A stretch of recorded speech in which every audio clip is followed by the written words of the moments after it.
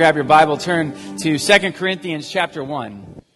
We're going to start working our way through the book of 2 Corinthians, which I'm real excited about, and it will take us through the fall and even on into the new year. We'll take a few breaks here and there so that we don't tune out its message, because it has a very important message for us.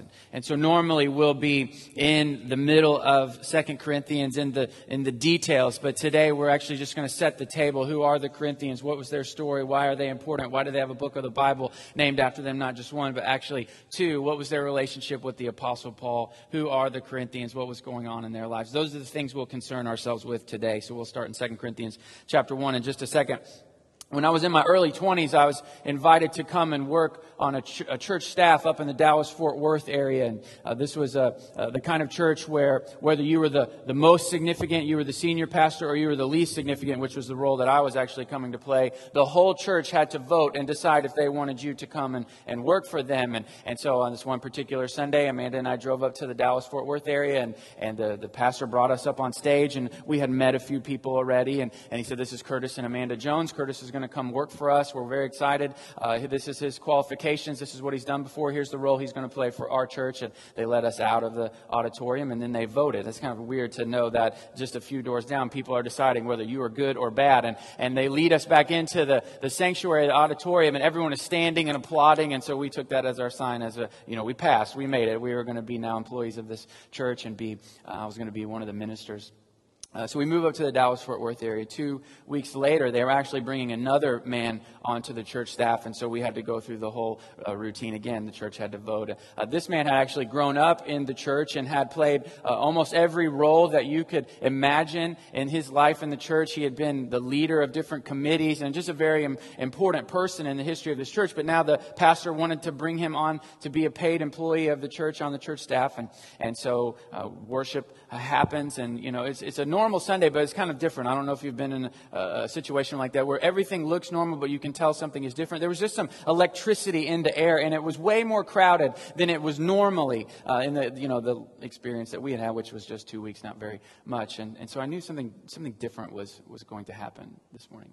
After the pastor's sermon was over, it was time to vote. And so he brings the man and his wife up onto the stage, and he does the same whole routine that he did with us and explains who he is and what his qualifications are. And then they lead them out of the sanctuary, and it's time to vote. Now, this was a Baptist church, and Baptists got their specific lingo. And in a Baptist church, when you vote on things, usually, if it's a real Baptist church, the pastor will say, "All in favor, say aye." And that's your cue as a good Baptist to raise your hand and say aye. And so it came time to vote for this man. And so the pastor says, "All in favor for this man coming to work on our church staff, raise your hand and say aye." And so most of the church raised their hand and said aye. But then the Baptists, they got to say, "All opposed." You can't be a good Baptist without saying all opposed. And this is your opportunity to say, "No, I don't think that this is a good decision." Now, just a frame of reference, when they were voting on me and Amanda to come and move up there, it was unanimous except for one man, and he voted no. Turns out he didn't even really care about us. He didn't know us. He didn't know our story. He didn't know anything about us. But he was mad at the senior pastor. And so to embarrass the senior pastor, he voted no when everyone else voted yes. And so it was a very generous, nice church. And so the pastor says 2 weeks later, when we're voting this other guy in, "All opposed." And hands start shooting up. And you hear echoing around the room, "Opposed, opposed, opposed, opposed." Now, it's not a lot of hands, but it was some hands. But it was clear that the majority of the church, 90% of the church, wanted this man to come and work for the church, but a few didn't. So I'll never forget, a couple of rows behind me, this man stands up. I had never seen him, in the 2 weeks that we had been there, which is not saying very much. I hadn't seen a lot of people. He stands up and he takes a few steps towards the stage, and he points his finger at the pastor and he starts screaming, "You are going to bring this church down." And he turns around and he storms out. And when he does, about 20 or 25 other people stand up and they storm out the back. We have been there 2 weeks. 2. This was my second Sunday. And I remember thinking to myself, what have we gotten ourselves into here? If you've been around church for a while, maybe you grew up at church, that probably doesn't even sound that odd to you. In fact, you may have a story that's even worse than that. See, that's the thing about church is we like for churches and we like for church people to be perfect and things happen here that are totally appropriate and no one ever gets bent out of shape and everyone always does the right thing. But that's not true, is it? No, in fact, all of us this morning, we have experienced the best the church has to offer and we have experienced the worst the church has to offer. We have experienced the beauty and the ugliness. We have experienced the glory and the shame of the church. Now, when we say church this morning, we're talking about our church, Bayou City Fellowship, but we're talking more than our church. We're talking about every church in the city of Houston that claims the true name of Jesus, the Son of God, as He's revealed in the Word of God. And every church like that in Texas and in America, the United States, and around the world, we are the church together, and all of us have experienced both blessing and pain at the hands of other Christians. So what should we do? It seems odd to join an organization, a group of people who you know from the very beginning are both going to bless you and hurt you. Should we just wash our hands of this whole thing? Say, you know what, I'm going to keep my relationship with God just personal, me and Him, me and Jesus. Should we give up? Should we walk away? Or should we do something different? The Corinthians are actually going to lead us to that answer this morning. 2 Corinthians chapter 1, verse 1. If you don't have a Bible this morning, we have some free ones out there, and I meant to say this. Also, this would be a great time to get a new Bible in case any of you need an excuse to get a new Bible. We're starting a new series, going to work our way through 2 Corinthians. So if you need an excuse for your wife to get you a new Bible, today is the day. 2 Corinthians chapter 1, verse 1. It says, Paul, an apostle of Christ Jesus, by the will of God, and Timothy, our brother, to the church of God which is at Corinth, with all the saints who are throughout Achaia. Grace to you and peace from God our Father and the Lord Jesus Christ. So there's a phrase in there, I think, that summarizes what we're talking about this morning. That both in the church is beauty and ugliness. We can bless and we can cause pain. Paul says it like this: to the church of God, which is at Corinth. The church of God.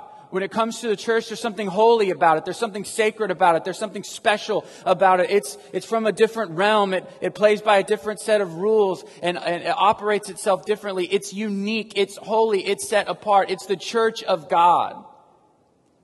But it's at Corinth. Corinth was a real place with real people, with real temptations, with real issues, with real history. The church is at the same time both of another world and of this world. It's heavenly, and yet we live in a very real earth. That's why we get the mixture of the glory and the shame, the beauty and the ugliness, the blessing and the pain.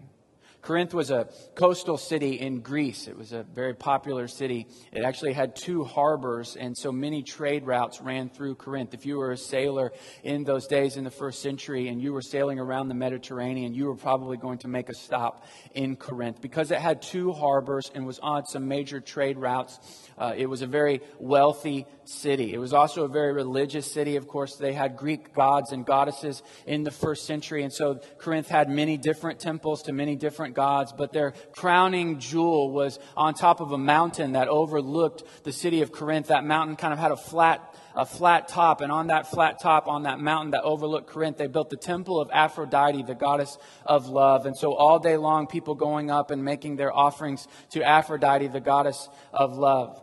And because it was a port city, it had port morality. You can imagine the kinds of businesses that popped up with sailors coming in and out, in and out, in and out, in and out all the time. In fact, in Greek plays around that time, a Corinthian was one of 2 things: a prostitute or a drunk. So in the 1st and 2nd century, this is what the people of Europe and that part of the world, Asia Minor, thought of the Corinthians. When we're going to represent you, you are going to be a prostitute or a drunk. That's the city that we're talking about today. In AD 49, the Apostle Paul begins his second missionary journey. That's the way the Apostle Paul would work. He kind of had a home base. It started out at a place called Antioch. And from Antioch, he would travel around with his small group. And they would go from city to city to city to city, preaching the gospel and starting churches. And so he does it one round. That's his first missionary journey. He comes back, he rests for a while, and then he goes out for a second missionary journey. And on that second missionary journey, he revisits some of the churches that he had started on his first missionary journey, but he also goes to some new places, and then he ends up in the city of Corinth. The Bible tells us in Acts chapter 18 that Apostle Paul actually was kind of intimidated when he came into Corinth. It was a mega city at the time. It was a wealthy city. It was kind of the worst of both worlds. It had a lot of wealthy people in it, but it also had a lot of low morality, hard people, sailors coming in and out. It was kind of a hard place to have a hearing for the gospel. And just like you and I would be, he was a little nervous about walking in there and preaching about Jesus. In fact, he's so nervous that Jesus himself speaks to Paul in Acts chapter 18. He says, I don't want you to be afraid anymore. I have many people in this city. You're going to be safe and fine. So Apostle Paul does. He fearlessly and boldly preaches the gospel in Corinth. And just like every time the gospel is presented, some people reject it, some people ignore it, and some people receive it. And enough people received the gospel in Corinth, the good news that Jesus has come to save sinners like you and I, that they started a church. Paul stayed with them for 18 months. Just to give you a frame of reference, if we were Corinth, Paul would still be with us. We're not even 18 months old yet. And so he stays with them for 18 months, and then he moves on to the next city. He gets down the road a little ways, and he decides to write the Corinthians a letter just to check in. That was the way he communicated with his churches. That's why we have the epistles in the New Testament. These are letters that the Apostle Paul wrote to these churches that he helped start or he helped minister to. And so he writes the Corinthians a letter just to check in. They write him a letter back with a lot of questions. You can imagine being a brand new Christian, but you grew up in a place like Corinth with all kinds of gods and goddesses and all kinds of different rules about morality. And here comes the Apostle Paul preaching about Jesus, who was a Jewish person. And the Jewish people had all these laws in the Old Testament. It could kind of be a confusing thing. If you've grown up in church, you take that for granted. And so they had a lot of questions. And so they write Paul a long letter with a lot of questions that they want for him to answer. Questions about doctrine, questions about what's going to happen after they die, questions about their morality now that they're Christians. So Paul writes them a letter back. We call that letter 1 Corinthians. And in 1 Corinthians, Paul is doing two things. He's answering their questions, and he's correcting them about some of the things that he's heard that have been going on in their church, things that are not good. And that's where we get the letter of 1 Corinthians. We'll look at it in just a second. So about sometime in the next year, Paul had written them about some of their issues. And it turns out that they didn't do anything about it. They didn't change. They were still kind of living a life that really didn't line up with the gospel that he had preached to them. And so he makes a painful visit. Anybody ever made a painful visit to you? Isn't that the worst? So Paul makes a painful visit to Corinth. It's short. It's sweet. It's for one purpose. This is what you believe. This is what you're doing. They don't go together. You ever tried to fix a problem with a friend, but as you started fixing it, it only made it worse? You started talking about your issues, but then you realized you had a bunch more issues that you didn't even know about. You were trying to deal with one problem. Turns out you had 30 problems. Well, that's what happened to Paul when he went to Corinth for this painful visit. It didn't fix anything. It just kind of stirred everything up and even made it worse. And so we know from 2 Corinthians that he writes them a harsh letter. Wouldn't you hate to be the Corinthians? First you get a painful visit. Now you get a harsh letter. Again, short, sweet, to the point. This is what you believe. This is how you're living. They're not the same. You have to change. Paul sends that harsh letter with one of his sons in the faith, Titus. He's kind of nervous. Are they going to receive Titus? Are they still mad at me because of the painful visit? Are they going to receive my son in the faith, my ambassador, my representative? Are they going to change? Well, it turns out they do. Titus comes back to Paul, says they received your letter. They've changed. They believe in you. They're going to follow the things that you're doing. And so in response, Paul writes 2 Corinthians. 2 Corinthians is the last correspondence that we see that the Apostle Paul has with the Corinthians. A lot of issues in Corinth. A lot of back and forth. Their church was mixed up and messed up. I want to show you some of their issues this morning, just in case you might feel bad about some of your issues. Their issues are worse, I promise. Turn to 1 Corinthians. 1 Corinthians chapter 1.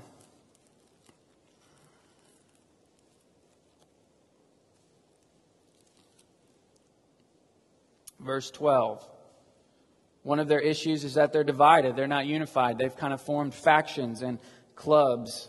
Look at verse 12 of chapter 1 of 1 Corinthians. Now I mean this, that each one of you is saying, I am of Paul, and I of Apollos, and I of Cephas, and I of Christ. Has Christ been divided? Paul was not crucified for you, was he? Or were you baptized in the name of Paul? See, what had happened was, the Corinthians, their pastors would come in, but then they would leave. They would leave to go and start other churches. And so you've got all these different people in the church who have came to Christ under different teaching and have learned to be Christians from other teachers. And so Paul comes in, he starts the church.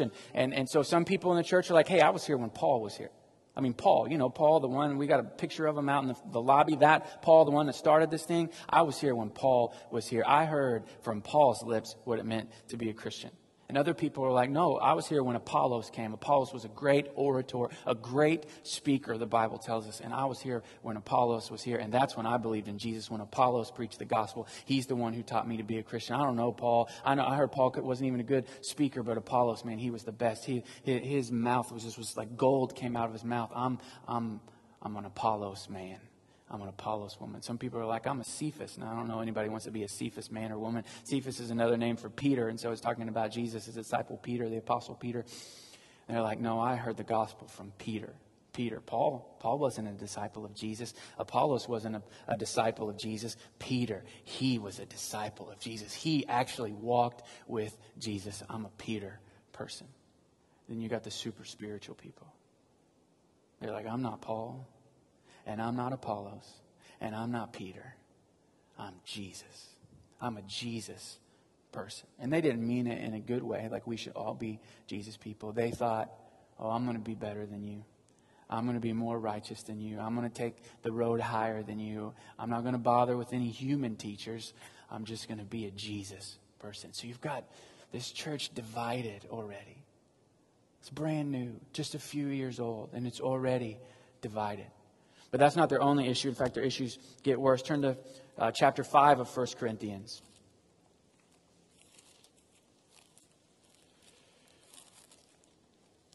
There was some serious immorality going on in the Corinthian church. Chapter 5, verse 1. It is actually reported that there is immorality among you, and immorality of such kind as does not even exist among the Gentiles. What he's saying is the kind of immorality you're allowing to happen in this church doesn't even happen out in the world with people who don't believe in Jesus. People who do all kinds of perverse worship towards their gods and goddesses. They don't even do the kinds of things that you're allowing in this church. That someone has his father's wife. Now, most biblical scholars believe what has happened is a son has stolen his stepmother from his father. And the church is not doing anything about it. In fact, they're just fine with it. Look what it says in verse 2. And you have become arrogant and have not mourned instead, so that one who had done this deed would be removed from your midst. So you have a man who has stolen his father's wife, and the church is just like, well, that's... all right.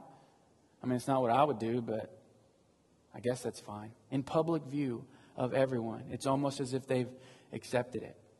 I want you to turn a few pages over to just look at chapter 6. Or we'll read chapter 6, a few verses in chapter 6. They're also suing one another. Wouldn't you like to go to this church? Verse 1, 1 Corinthians chapter 6. Does any one of you, when he has a case against his neighbor, dare to go to law before the unrighteous and not before the saints? Or do you not know that the saints will judge the world? If the world is judged by you, are you not competent to constitute the smallest law courts? Do you not know that we will judge angels? How much more matters of this life? So if you have law courts dealing with matters of this life, do you appoint them as judges who are of no account in the church? I say this to your shame. Is it so that there is not among you one wise man who will be able to decide between his brother? But brother goes to law with brother, and that before unbelievers. So they're having disputes, and instead of just working them out in a peaceful way in the church, having another church person who is wise help decide between them, they're rushing and taking each other to court and suing one another. And the Apostle Paul is saying, hey, we have enough wise people in the church to handle this, and you're just making us look bad. You're going before unbelievers. You're ruining the name of the church. 1 Corinthians 7, we won't read it because it's the whole chapter. 1 Corinthians 7 tells us that their marriages are falling apart. And so he has to spend a whole chapter telling them to stay married. Then turn to 1 Corinthians chapter 11.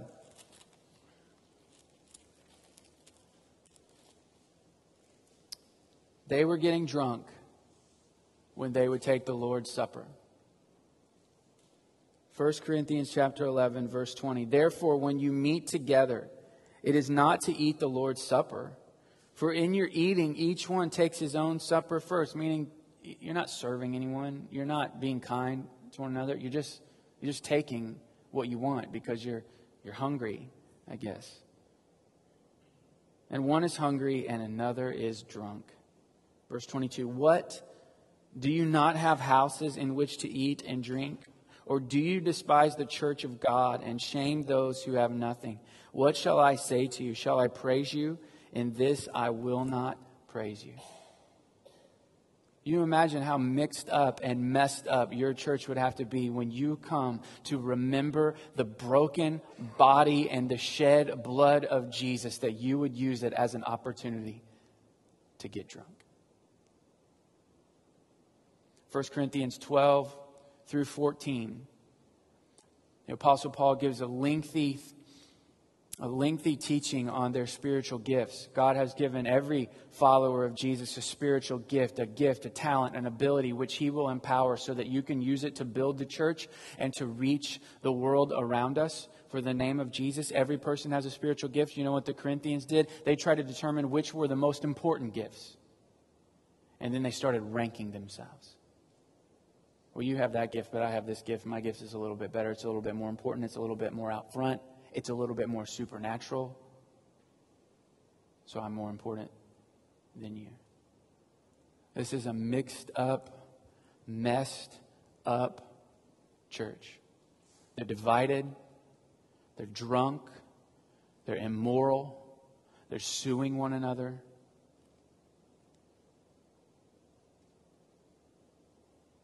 Mixed up, messed up, out of whack.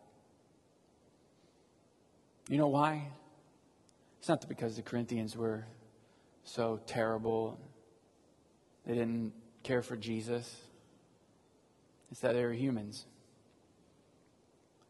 It's the same reason most churches are filled with mixed up, messed up people and issues. Because churches are filled with humans. And all humans are hypocrites. Every human. I remember when I was younger, I would be telling, talking to somebody about faith and sharing my faith and all that. And somebody would always bring up the church is filled with hypocrites. I would believe in Jesus, but, the people who represent Him are real hypocritical. They say one thing and they do another. And when I was younger, I didn't know what to do with that because, technically that's true. That's true for me, and it was true for the other people I knew. And so I really didn't know what to say, and I was afraid that if I went yeah, I agree with you, don't tell anybody, we're trying to keep a good thing going, they would be like, well, I'm not going to believe in Jesus then. But after a while, I just saw it clearly. Yeah, the church is filled with hypocrites. Because the church is filled with human beings, and all human beings are hypocrites, not just in religious matters. The green people, I don't know if any of you are green people. Praise God for you. You're saving the world. For the rest of us who are just waiting for something big to happen, I guess. The green people aren't always green. They have plastic in their house. You know where plastic comes from? Petroleum. They don't get petroleum from plants, or at least not plants that have been around, for thousands and thousands of years. Green people are hypocrites. The Whole Foods people, the foodies, like the organic, thing. You ever meet somebody who's all up on organic? I'm just like, I love McDonald's. I'll just tell you right now, I love McDonald's. There ain't one thing about organic about McDonald's. Not even the apples that they give away in the kids' meals are organic, and I don't even care. It's good. It tastes good. I'm just living for the moment. But some of you may be like that, right? Some of you may be like that. You're into the food stuff. You're a hypocrite too. Not every meal, everything that they put in their mouth is totally organic, came from the earth. Music snobs. You ever meet a music snob? Aren't they the worst? Even music snobs like a Justin Bieber song every now and then. You hardcore country music fans, George Strait all the way. You like Taylor Swift. Admit it. Admit it. You do. We're all hypocrites. We all say one thing and do another. And you know what? That's the gospel. The gospel, the grace of God in Jesus Christ, is that what we needed to do, we couldn't do. And so Jesus came to save us. So now when I meet somebody who's like, the church is filled with hypocrites, I say, yeah, it is. Praise God that it is. Because the difference between the church and the rest of the world is we just already admitted that we don't always do what we need to do, but we fall into the grace of God when it happens. So yeah, the church in Corinth, it's mixed up and it's messed up. I mean, a fraternity in college would not want to be labeled with the things that the Corinthians were doing, let alone a church. But yet Paul, he perseveres with them. Paul doesn't give up on them. In fact, I want to show you, first turn back to 1 Corinthians chapter 1. This is where Paul had a good handle on who the Corinthians were. They were at Corinth, in a real place, in real time, with real temptations, with real issues, filled with real people.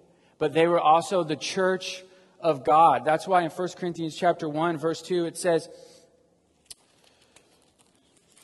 1 Corinthians chapter 1, verse 2, to the church of God, which is at Corinth, to those who have been sanctified in Christ Jesus, saints, by calling with all who in every place call on the name of the Lord Jesus Christ, their Lord and ours. So this is the same letter, 1 Corinthians, where we have just seen Paul address their divisions, their incest, their drunkenness, their suing one another, their arrogance. In that same letter, which he is addressing all of those issues, he says at the very beginning, saints, holy ones, set apart by God, for God. If you were writing that letter, would you have labeled the Corinthians as saints? No. To the horrible people who are at Corinth, to the unfaithful at Corinth, to the cowardly at Corinth, to the people who lack self-control at Corinth. No, the church of God, the saints who are at Corinth. So somehow in the midst of all of the Apostle Paul's issues that he's having to deal with the Corinthians and all of their sin and all of their shame and all of the harm that they are doing, he is still able to see clearly church of God. He actually got that from Jesus. I want you to turn to Ephesians chapter 5. Ephesians chapter 5.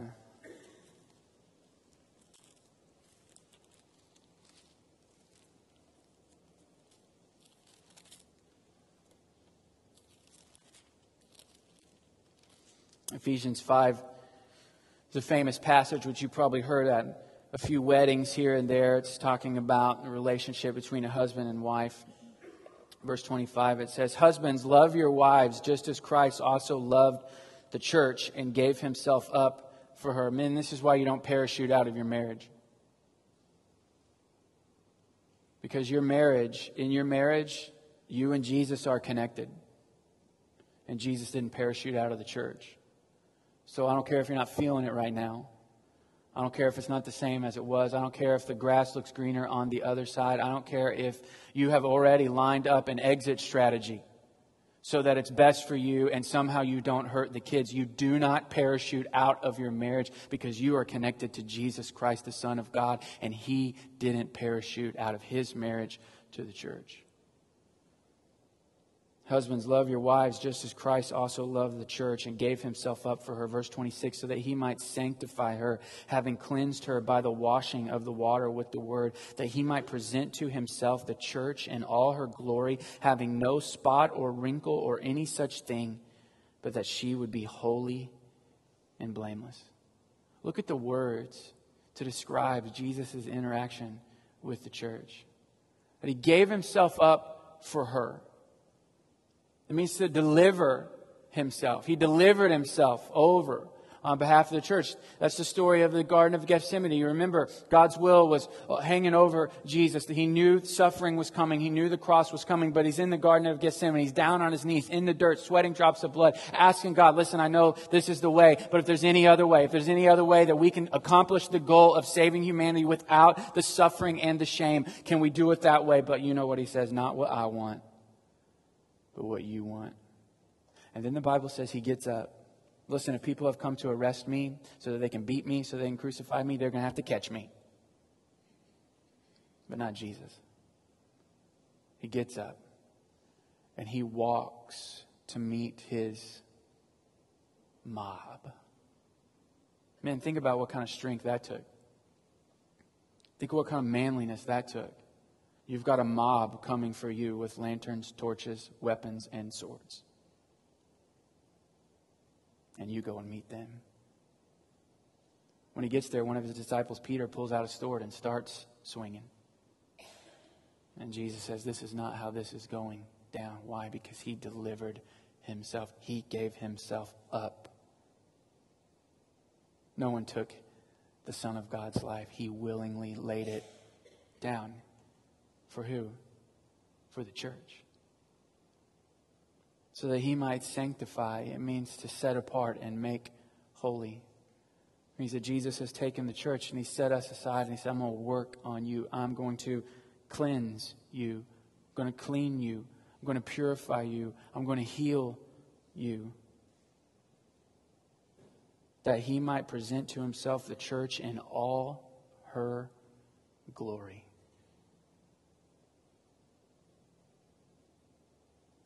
Having no spot or wrinkle or any such thing. You know how much Jesus feels about the church? You know how much Jesus is for the church today? It says that He's getting us ready. He's purifying us, healing us, making us holy so He can present us as a gift to Himself. That's how much Jesus thinks of the church, that He's going to get us ready for Himself. That's why today, if you feel like you're out of bounds, you know, God may be accepting everybody else in here, but you bringing in a lot of baggage, He couldn't ever receive you back. Not after what you've done. You need to know that He is for the church. He is for His people. Jesus is not disillusioned with the church. He's not down and out on the church. He's in process with us and He is invested. You ever ask yourself why? You ever ask yourself why Jesus would persevere with people like you and me? Ephesians chapter 1 says that God has put all things under Jesus' feet, including the church. And I have many times in my life wondered, like, for example, when someone stands up and screams at a pastor after I've been there for 2 weeks, I've wondered in that moment why Jesus would continue to persevere with us. If, in fact, we are under His feet, why He doesn't just stomp us out and start all over. Why would He persevere with us? Keep forgiving. keep extending grace, even when we don't represent Him that well. If you read the Bible from beginning to end, I think the answer is clear. Why God, the Father, the Son, and the Holy Spirit, why they would persevere with us. Because they want to. I don't know if you were looking for a very complicated religious answer, but when you read the full story of the Bible, that's the message that comes out. Why would a holy God, why would the Holy Son of God who radiates holiness, right, at this very moment is in heaven and has the complete attention of the angelic host. Right now they are singing songs of worship and praise to Him. And all the saints who have gone on before us, your brothers, your sisters, your moms, your dads, your great-grandparents, all those who have gone on before us, they're singing His praises right now. So why would He keep persevering with us in all of our frailty and being mixed up and messed up? Why would He do that? Because He wants to. No one is forcing His hand. No man obligates Him. He just decided in His heart, I'm going to set my love and my affection on the church. And I'm going to be for them all the days of their lives. So I don't know what you brought in today. You may have brought a first-class set of luggage with all the baggage you brought in here today. And you might think, why would God ever forgive me? Because He wants to. I've done this before. I've been in and I'm out, in and out, in and out. I've come back to church 10 times at least in my adult life. Why would He take me back this time? Because He wants to. He made a promise to His people that He would not abandon us, even if we abandon Him. Jesus is for the church. And because Jesus was for the church, the Apostle Paul was for the church. And if Jesus is for the church and we follow Jesus, then we should be for the church.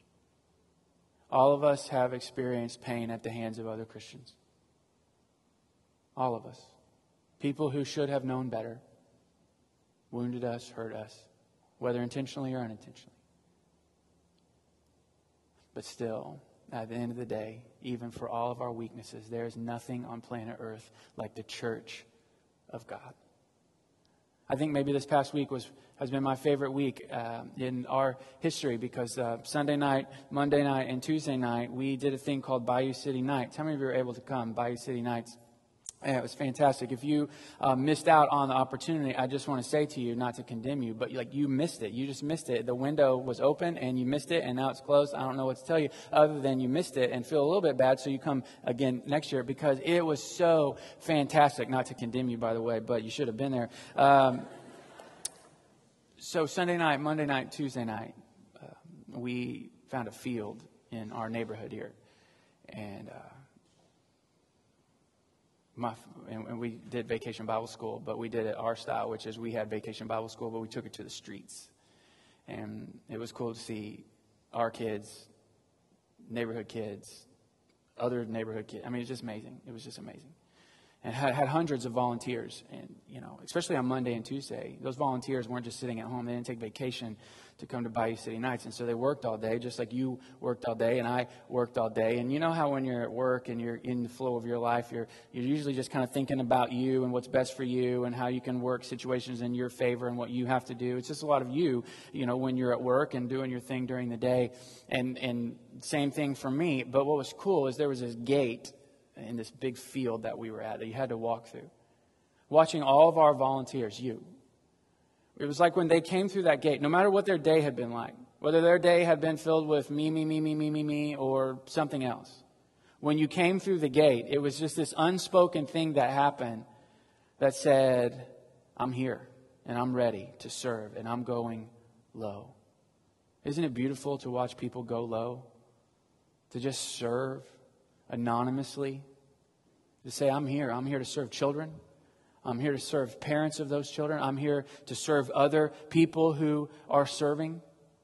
I mean, it was a powerful, powerful thing. And I thought to myself on Tuesday night as we're there, and just such a fantastic 3 days of investing in our neighborhood. I thought to myself, who else is going to do this? What other organization or group of people in the world is going to say, you know what I'm going to do for 3 nights this week of my busy schedule? I'm going to come and I'm going to go as low as possible and serve as many people as possible. Nobody does that. The church does that. I heard this week about a couple in our church, just a normal couple like you and me. And they have, in the last year, met a young woman who has an incredible amount of potential and can really do something significant with her life. The only problem is she graduated from high school, doesn't have the means to get to college. And so she's just unfortunately going to replicate the cycle of poverty that she's been stuck in. And so a couple in our church said, you know what we're going to do? We believe in her. We're going to scholarship her out of our own pocket and send her to college. Who does that? When they told me about that this week over the phone, I had to think to myself, like, would I do that? I don't think I could afford to do that. But even if I could, who does that? We have more families than I can count in our church who have said, you know, our family in every earthly way is complete. But there are children out there who need moms and dads and brothers and sisters. So you know what we're going to do? We're going to open up our home, we're going to open up our heart, and we're going to bring in other people's children. We're going to foster them, we're going to love them, and we may be even going to adopt them. Who does that? The church does that. Who gives out cups of cold water in Jesus' name to dry and weary people? The church does that. Who grieves with those who are grieving? Who mourns with those who mourn? The church. Who celebrates with those who celebrate? The church. Who rescues little babies from red light districts in India? The church does that. Who sponsors children in El Salvador for $40 a month so that they can get out of their own cycle of poverty? The church does that. Who shows up in hospital rooms and says, I'm praying for you. I'm going to stand with you in these days. The church does that. Who is there when disaster happens? The church is always the first one there. So I don't know how you've been wounded by the church and what pain you've been caused by other Christians. All I know today is that Jesus is for the church. And with his power in our sails, there is nothing like it on planet Earth. So let's be the church. Let's pray.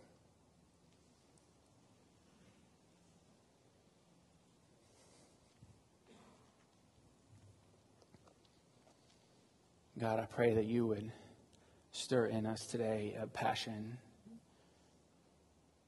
not just for you, but for the things that you love.